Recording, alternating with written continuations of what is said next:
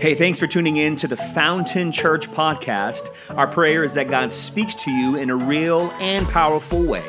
So go ahead, grab your Bible, grab a notepad and your coffee, and let's dive in. You know, there's something fascinating about watching something that's broken be put back together, right? I mean, for like the last 2 decades, we've had home improvements shows on HGTV. I think it took HGTV to the next level with all of these different shows. All the way back from, you remember Ty and Extreme Makeover. They redo somebody's house that's maybe in need or in trouble. They have a big old bus in front of it and they say, move that bus, right? And the bus moves, everybody cheers. We're watching TV like, what is it gonna look like? And then you look, your kids are looking at the room like, my room doesn't look like that. And so all these shows, we have new ones like Flip or Flop. I think Love It or List It has been just an interesting one. Do I want to hold on to the old after it's redone, or do I want to flip it and get something brand new? But we just love to see broken things restored. We love to see that. I think there's something about the before and after. Like we're trying to envision it. We're trying to imagine what it's going to look like when it's all done. It's funny because every time I go to my dentist, I have like the best dentist on the planet. I love my dentist. People don't like the dentist. I love my dentist. And every time, whether I'm getting a filling or recently I had to get a crown, that's all he has on is HGTV. And we watch home improvement stuff. So I'm sitting in the dentist chair and I'm just wondering, man, would I keep it? Would I flip it? Would I flop it? Oh, no, he doesn't hurt me at all. It's really cool. He's a good guy. But even the movies that we watch, we're drawn to redemption. We're drawn to the underdog coming back. We're drawn to the sense of sacrifice. One person said it like this, is that the reason why we love movies so much is because in every good movie, there's a taste of the gospel that our soul absolutely longs for. Because as we watch them, we see these shadows. We see these moments of sacrifice. We see these moments of reconciliation. Like, isn't it great when we see a relationship reconciled? That was going in one direction. It could be a friendship. It could be a marriage. It can be somebody that finds himself in addiction and they get clean. We love that. We love in real time watching people come to Jesus for the very first time. There's something about watching God restore and rebuild and renew. There's something about that we all long for. And so as much as we love to see broken things restored, it hurts our hearts to see broken stuff. Sometimes from afar, you look at different countries that don't have infrastructure like we do. So Haiti, this is from their last earthquake. You know, you look at the rubble and you're just like, man, it hurts if you look at it long enough. If you actually take the time to see it and to put yourself in that moment. I remember recently talking to a lady, and it hurt my heart. She said, you know, my husband and I have been estranged for like the last 10 years. We live in the same house, but as soon as the kids graduate this year, we're done. And in my mind, my heart goes out because I'm like, you've been doing this for 10 years? And my first thought is, have you guys looked for any help? Have you guys tried it? Like, nah, it's just not working. It's just not. And that it just breaks my heart. It breaks my heart to see somebody fall back into addiction. To see habits resurface that were destructive. It breaks my heart when somebody comes and they say, I lost my job or I lost a loved one. You know, in some of those moments of brokenness, you just kind of sit with them because you don't even know what to say because there's nothing you can really say in the moment to make anything feel any better. What about loneliness? Sometimes I think, you know, for those of you guys who are single, man, I'm sure there's some of you may have the gift of singleness and you're like, I never want to get in a relationship. Been there, done that, I'm good. I have the gift. But a lot of you don't. And there's those moments and those waves of loneliness. And when I hear it and when I see it, even though you know all the right answers, it still hurts. We hate to see people in broken places. And then we get on levels of just some everyday stuff, some things that we just haven't dealt with. Like I talk to people that have long time wounds. They don't see it. I see it. They don't see it. But it's just, I'm good. Just good. Just moving on with my life. They're guarded. They don't let anybody in. And then you kind of level it up to a macro level, and we look out into the world and we see brokenness like human trafficking, sex trafficking children. A lot of times though, it's like, man, I don't, it's so much to ingest, isn't it? We look at all the brokenness in the world. There's so many things going on. It's like everywhere you look, there's something new that's going on. But what about the brokenness inside of you and me? But like, what do we do with that? How do we restore the brokenness inside of us? Like even as I'm talking right now, your brain is probably going, the Holy Spirit is moving. As I prayed, Lord, would you expose the broken areas? God, would you expose the areas where the enemy has come and maybe tore some things apart, where there's been a divide, where there's been confusion, where there's been a breach? Just where there's some stuff that you're dealing with. Like some of you relationally, as I talk about relationships, as soon as I say that, you're like, yeah, that relationship comes to your mind and you're like, yeah, we're struggling. Or when I say addiction, some of you go right toward drugs. Some of you guys know it has nothing to do with drugs. It's a different habit. It's a different addiction. It's a different flow. A lot of times when we think about addiction today, we kind of navigate towards drugs and alcohol, but there are so many other addictions today that are destroying people. And many of them don't look bad on the surface.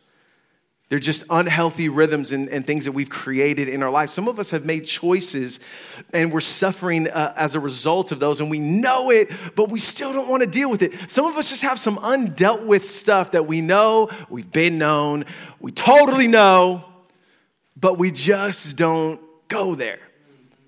And so I think what breaks my heart is this reality, is that it's possible to love watching others' lives be restored while our life lies in ruins. It's like we can watch it on TV, we can see what God is doing in other people's lives while our house is broken. While we need a new roof. Like the bathroom needs to be redone. And for some of us, it's just that closet door that can never stays on track. Are you with me? So you just kind of makeshift it every single week rather than just saying, how do we fix this thing? Just tweaking with it over and over and over. Some of you even love to help other people. Like I love helping other people in their brokenness, but my house still lies in ruins. And see, the reality is it's impossible for you and I to deal with our stuff if we don't want to see it, if we don't want to talk about it, if we don't want to hear it, if we don't want to invite Jesus into those areas. Yeah, you're right. We'll just live in this perpetual state with these broken areas for a long period of time. I've watched people live a long time in a continual broken state. But a lot of times we don't have to deal with it because I'm still functioning. It's not that bad. But I wonder what's on the other side of that you don't see. Because sometimes we think that being healed of broken areas in our life is just for us, but what if it's so much bigger than that? So we have King David. You guys remember King David? He committed adultery, then killed her husband. Just a bad scenario. And most scholars believe he tried to cover it up for about a year. Like he just tried to go on with his life as if nothing ever happened. Like, I'm just going to, come on, let's go. I'm going to continue to rule. I'm going to continue to reign. I'm going to try to function as normal. But he said this in the Psalms, he says, but my bones ached. Like, because there was just those moments where I'd come back to that reality that I haven't dealt with. And so what did I do? I distanced myself from God. I distanced myself from other people. And I'm just kind of living in my own kingdom. And then finally, you know the story. If you don't, you can go and read about it. His friend Nathan comes, and Nathan the prophet, and says, hey, tells him a little story about this unjust situation happening of a rich man taking a poor man's sheep. And David's like, that man should die. That man should be dealt with. That. And then Nathan looks and said, man, that man is you. And in that moment, it's like I'm face to face with the brokenness that I've been trying to avoid. And so some of us, we know the brokenness, like David knew it. He was ignoring it, but the moment David brought it to the surface, David's like, ugh, yep. Because I think sometimes our brokenness and broken areas of our life, I'm not putting a name to it because there's too many things to name. But sometimes in those areas that are broken, it's so easy to almost forget that it's broken because you've been living so long in that state. Right. And so finally somebody brings it to the surface and you're like, oh yeah. Yes, it's not, I'm not doing too good here. And so Nehemiah is probably one of the greatest pictures of rebuilding in the Bible. I think Nehemiah, the story of Nehemiah, is a great picture of the Holy Spirit at work in our own life. Now, let me give you a little bit of context. Nehemiah lived about 400 years before Jesus. He was a regular guy. He wasn't a prophet. And he was a guy that God used to rebuild, to restore, and to do it in record time.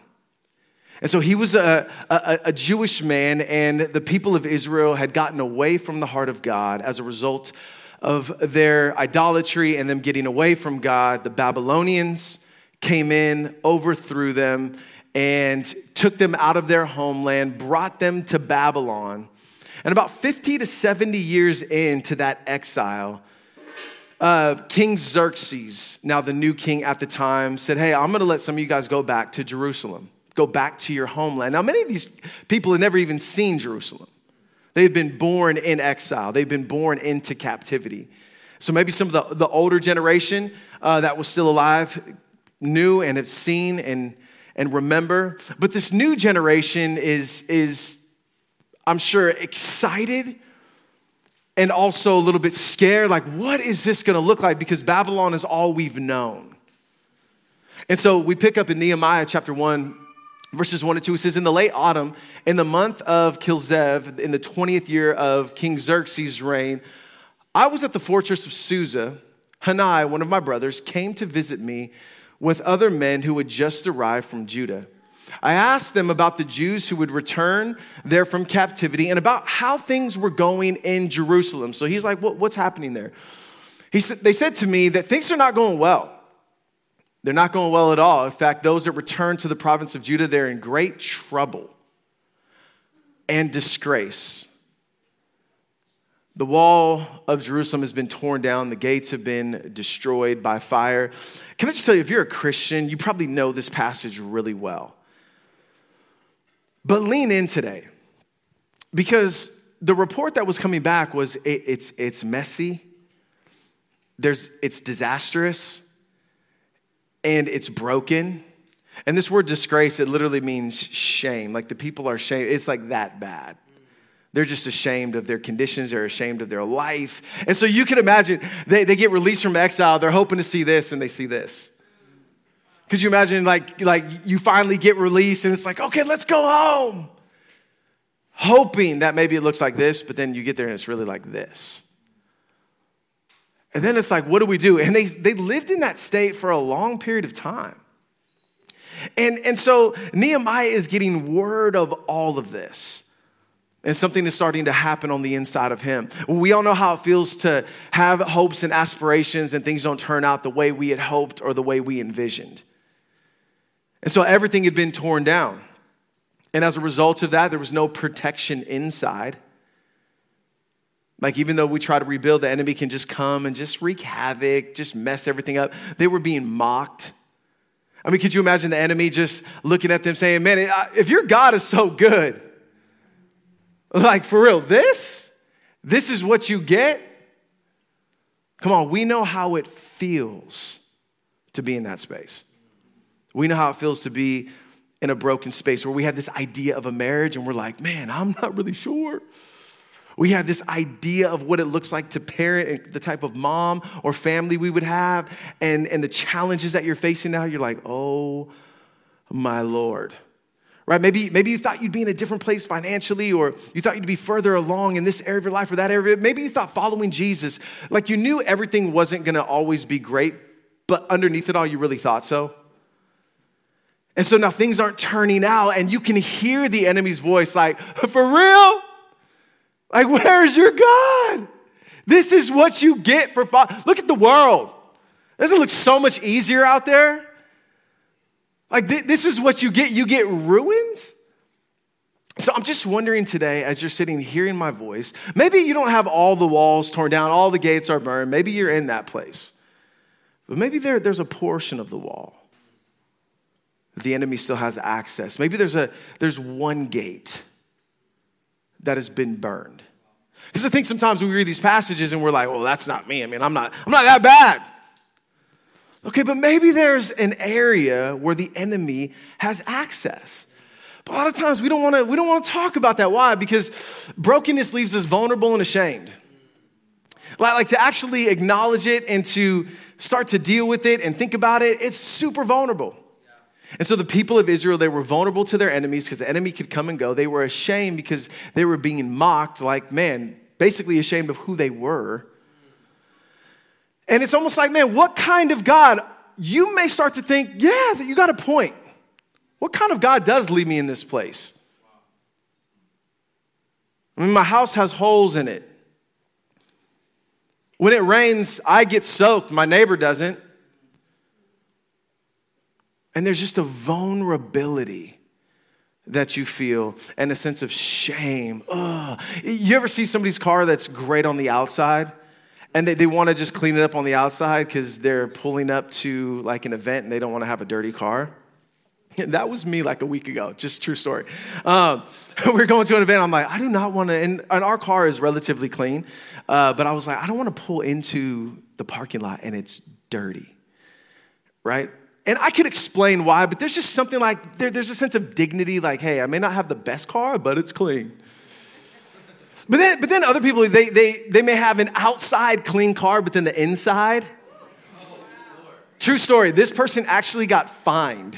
Like they got pulled over and fined for how tore up their inside was. And then it's worse. If your outside is clean, but the inside's not, and somebody says, hey, can I get a ride? You're like, oh, yeah, it's not good. It's not a good idea.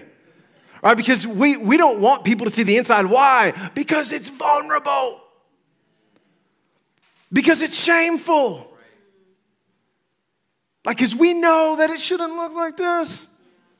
But isn't it so easy to hide? I think we even spiritualize our hiding. We say things like, it's all under the blood.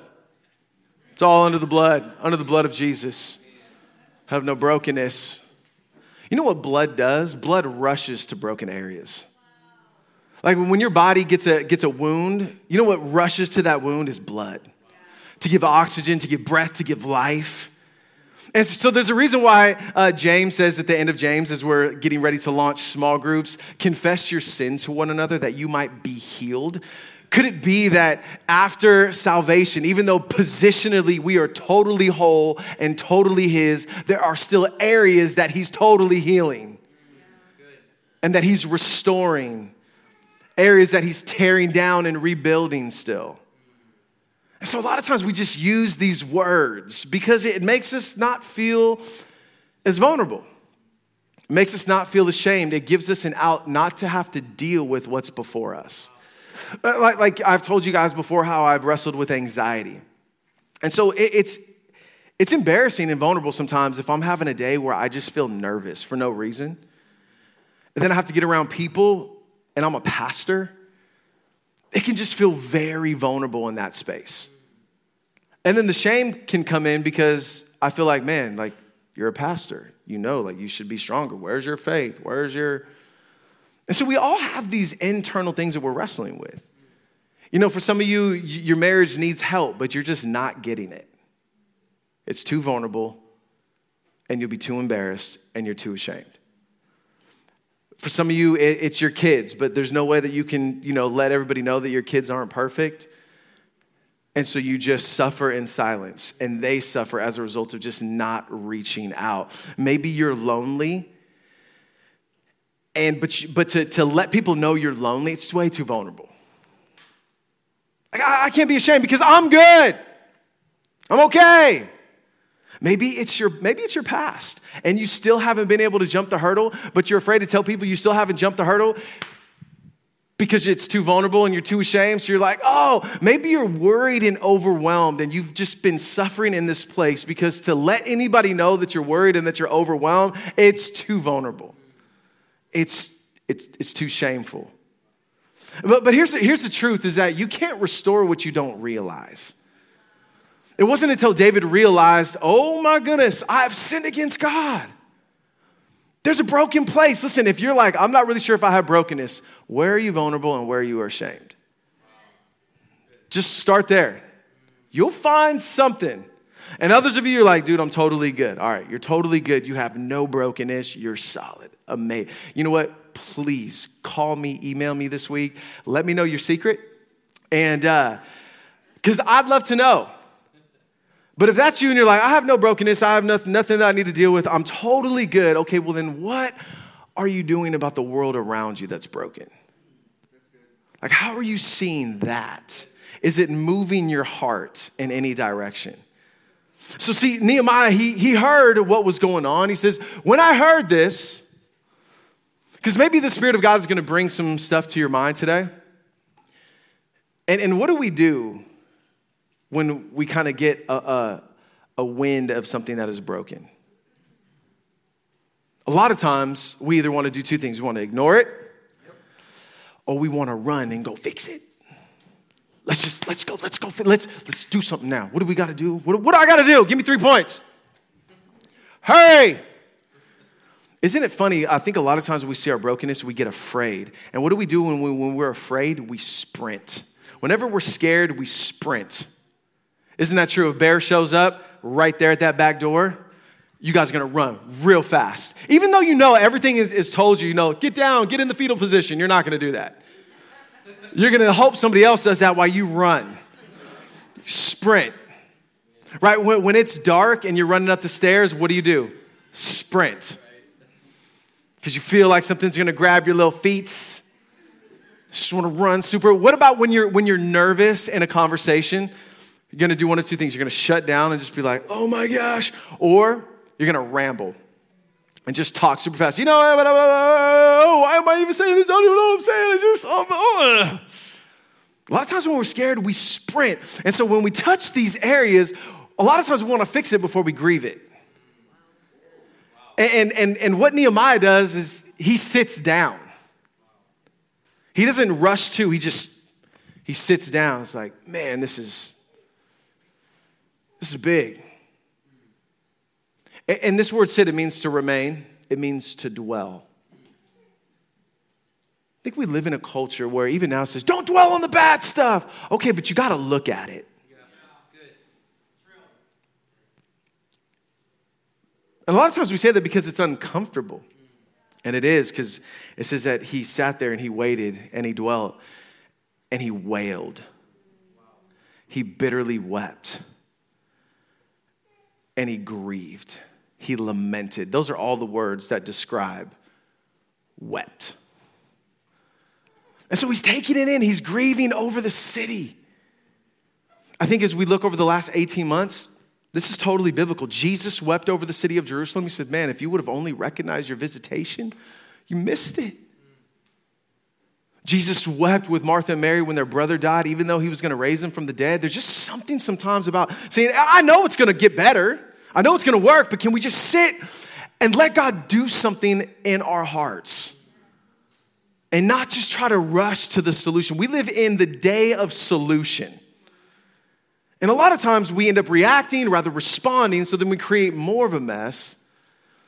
And it's like, I'm not saying don't do anything, just sit around all day and grieve. I'm saying, but no, just sit for a moment at least.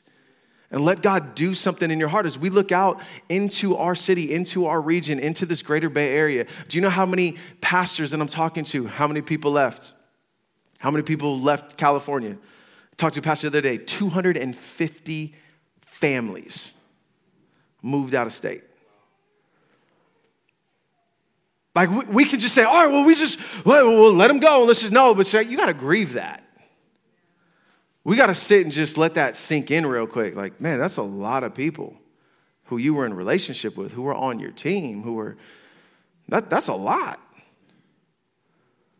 And so as we look out at our region, as we look out on the Bay Area, as we look out in California, I think, man, as we're looking at where we're at, we were 95% unchurched in the Tri-Valley before last year. I guarantee that number has gone up. So many people have been de-churched. So many people need to get rehabilitated back into community. And so, I mean, there's a scattering, which can be good, but it's also, I've talked to so many people that have been isolated. And sometimes as a pastor, sometimes as a Christian, I just need to sit back and be like, man, it's broken. And there's a lot going on. And everything inside of me, because I want to I want to take the next hill. Everything inside of me wants to sprint. And the Lord's like, yeah, why don't you just sit and weep for a minute? Why don't you just hang tight? Because the hardest part of brokenness is looking at it. I think, we grew up our whole life and you just hear things like, stop crying. Move on. Don't think about it. It's over. There's nothing you can do. And sometimes that's true. There's nothing you can do, but that doesn't mean you can't sit for a moment and understand that, man, I just got punched in the face. Let me just relax for a minute. It's like we have to get knocked out sometimes to rest or to take a moment. And so I think many of us, we haven't, in many ways, allowed our hearts to break over the brokenness, so we remain in the palace and we miss our purpose. Because Nehemiah is the cupbearer to the king. He is living in luxury.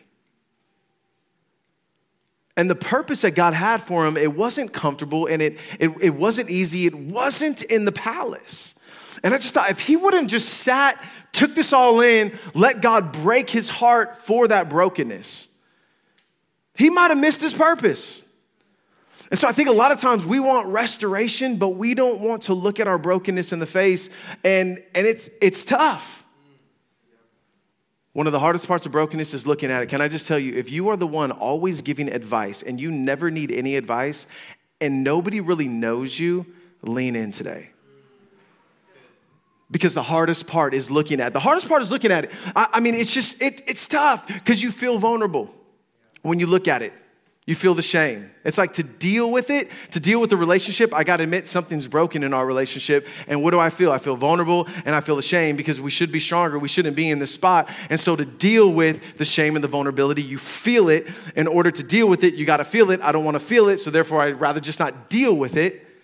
Rather not have that convo, it's too hard. Rather not look in the mirror, it's too difficult. I'd rather not look at my mistakes. Probably the most difficult, I think, for me is to look at my sin. Oh, who wants to just look at your sin and actually let it break your heart? It's tough. We see the brokenness and the injustices in our world. We look at the globe and we come face to face with our brokenness, and it's super hard. Like when Jackie, I always come back to this because this was a hard moment for me. When Jackie said, "You're so good at discipling everybody except for me." Everything inside of me wants to run from those moments because the hardest part is to look at it. But also, ladies and gentlemen, the best part of brokenness is looking at it. This is the best part. This is what motivates you. This is what all of a sudden you start to realize that, hey, it's broke. It's broken. We look at our life, we look at our sin, we look at pain, we look at areas of our relationships. The first step is just, man, we got to look at it. It's the hardest, but it's the best. This is what our Freedom Conference is all about. We don't have a secret sauce for you. We're just going to help connect you to Jesus and invite you to invite him to help you look and to help you hear so you can see that his best is on the other side of this moment. That's it. So what do? Well, we learn from Nehemiah that we have to first let God's awesomeness overshadow our brokenness. We got to let God's awesomeness overshadow our brokenness. So we got to look at it, but how do we filter it? How do we process it? Nehemiah 1:4 says, when I heard this, I sat down and wept. In fact, for days I mourned, fasted, and prayed to the God of heaven. What is he doing? Nehemiah is dying to himself. He's realigning his heart. He's been in a Babylonian culture for a long time. He's right hand to the king. I'm sure some of those influences had affected him at some level. He's a righteous dude. He's He's doing the best that he knows how, but all of a sudden it's like, okay, I'm looking at this, it's broken, and something is shifting inside of me. I'm going to pray, I'm going to fast, I'm going to realign myself with the one that I know is awesome. And then he says this, he says, then I said, oh Lord, God of heaven, the great and awesome God, who keeps his covenant of unfailing love with those who love him and obey his commands. See, when you begin to see your brokenness through his awesomeness, rebuilding starts to become possible because you see his faithfulness. And you go back to that beautiful reality that the weight of God's glory, his power, outweighs everything. And so when I see my brokenness, Nehemiah is saying, listen, I see it. But you see me. I'm so grateful that God is in the dark. And what Nehemiah is saying is, I know the complexities of my brokenness are no match for your covenant. There's just no match. They're no match for your unfailing love. They're no match for how awesome you are. They're no match.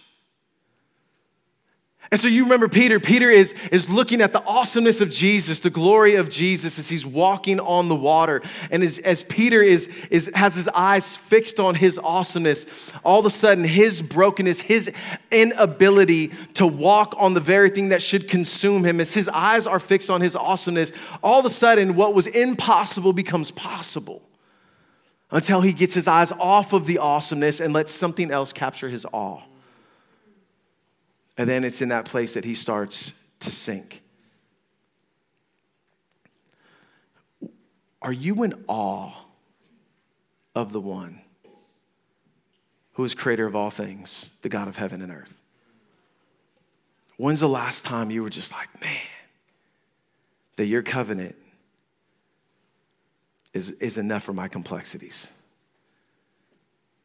Second thing is this, if you're taking notes, you want to jot this down. Take extreme ownership over your brokenness.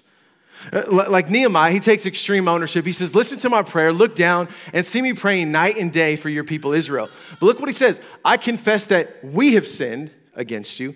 Yes, even my own family and I have sinned. We have sinned terribly by not obeying the commands. So see, sometimes we just think like, we look at like a character like Nehemiah and we just think he's already like awesome, no brokenness. No, Nehemiah's like, I see it. We've sinned terribly by not obeying your commands and decrees and regulations. That's why we're in captivity. That's why we're in bondage. That's why we are where we are. And that you gave through your servant Moses. So he's like, listen, I'm going to do my part. I'm going to own my part. Even though the entire exile wasn't his part. He said, God, you had a design for life. You had a design for best. And we turned our back on that. And we're suffering the consequences, but I'm going to own it. Even though it may not totally been my fault. I talked to a young lady in our church this week. She got into a horrible accident. She sent me the pictures. I was like, oh my goodness, are you alive? Are you okay? And the accident was not her fault. We say this a lot in Freedom. The accident may not be your fault, but you have to take extreme ownership over the care of your life afterwards. So the accident wasn't her fault. She was in the passenger seat of a friend's car. Car just mangled. But what is she doing? She's like, Pastor Matt, I'm at the doctor's. Pastor Matt, I got a concussion. Pastor Matt, we spent all day here. It's like she is taking extreme ownership, saying all this may not have been my fault. Because some brokenness, it is our fault. Some of it, we're a byproduct of it. And we were broken because of other people's decisions. But we still have to deal with the care. How do I get through this? And the last one is this. Rebuild on God's promises. Rebuild. You know, one of the most fascinating towers in the world to me is the Shanghai Tower. This thing is the second largest tower in the world. You know that it took 5 years for the foundation. 5 years. There's 1,000 pylons, big old pillars in this thing. It's huge. I just thought, man, you spent 5 years on the foundation?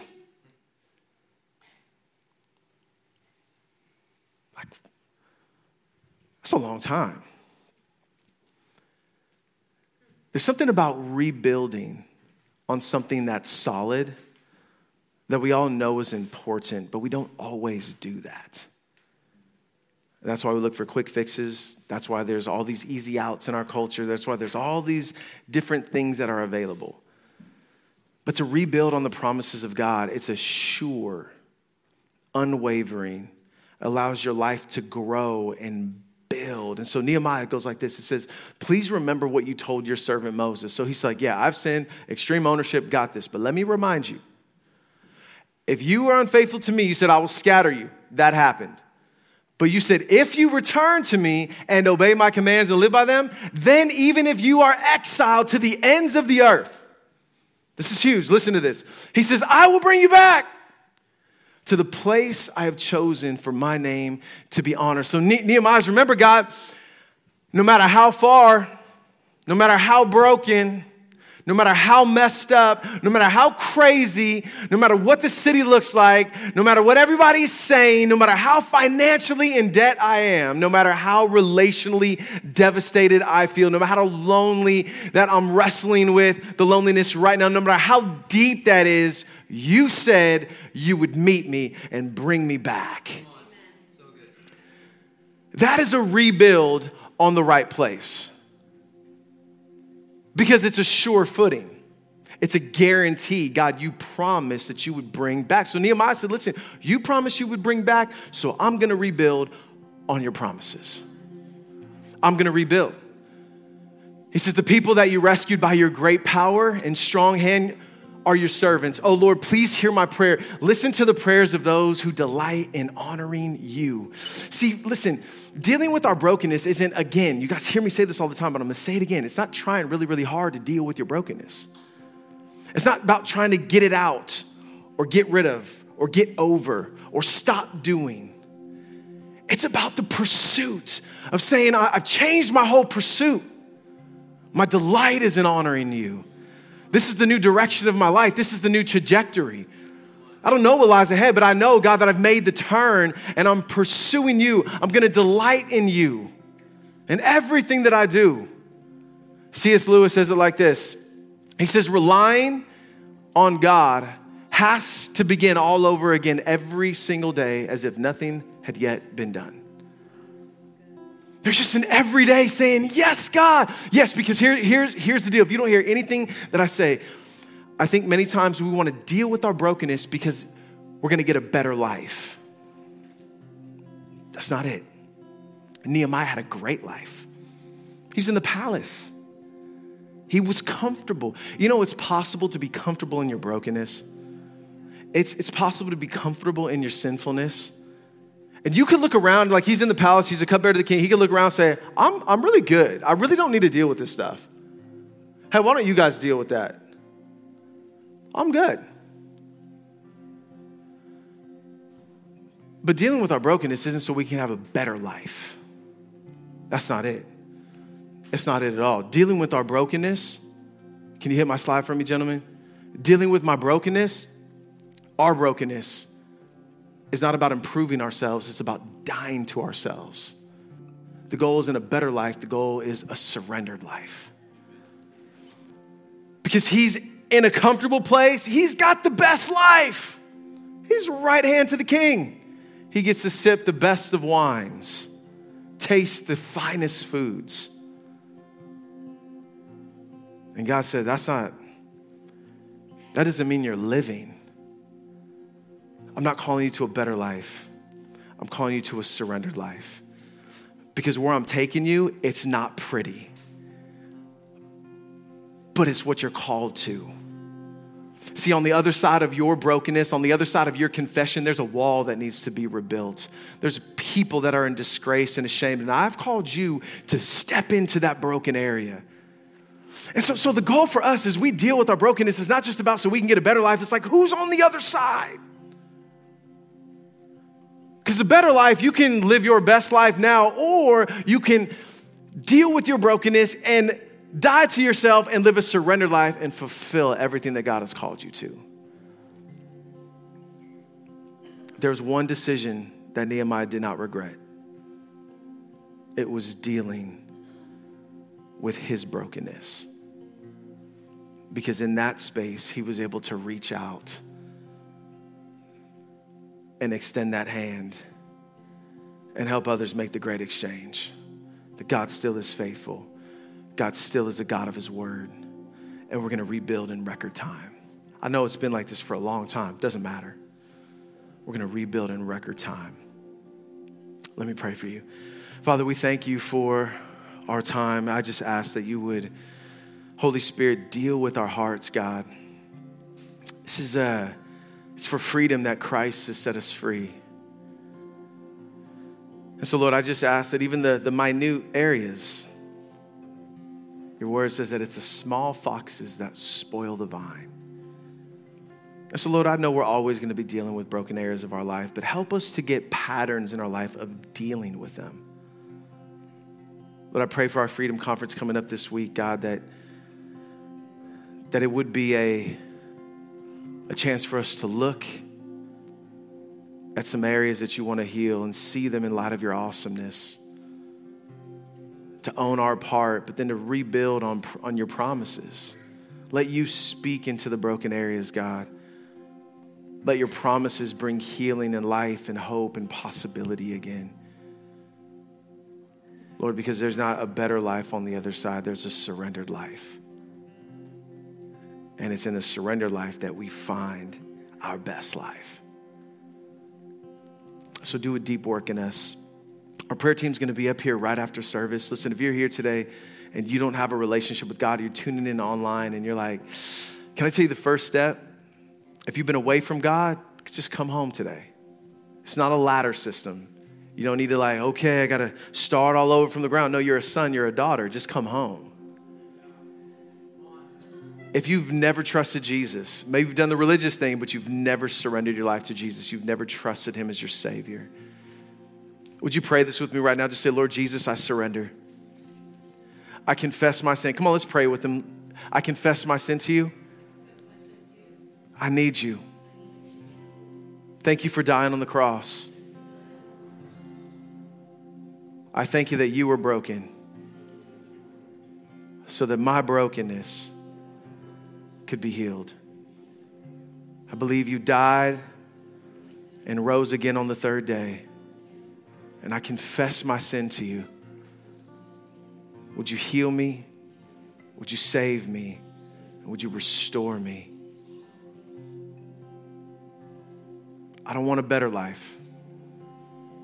I want a surrendered life. Because you said that's where life is best lived. In Jesus' name.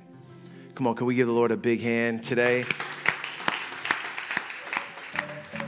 Thanks again for joining us here at Fountain Church. For more details on how to get connected, visit us at fountainchurch.cc. We're also on YouTube, Facebook, and Instagram. We'll see you next time.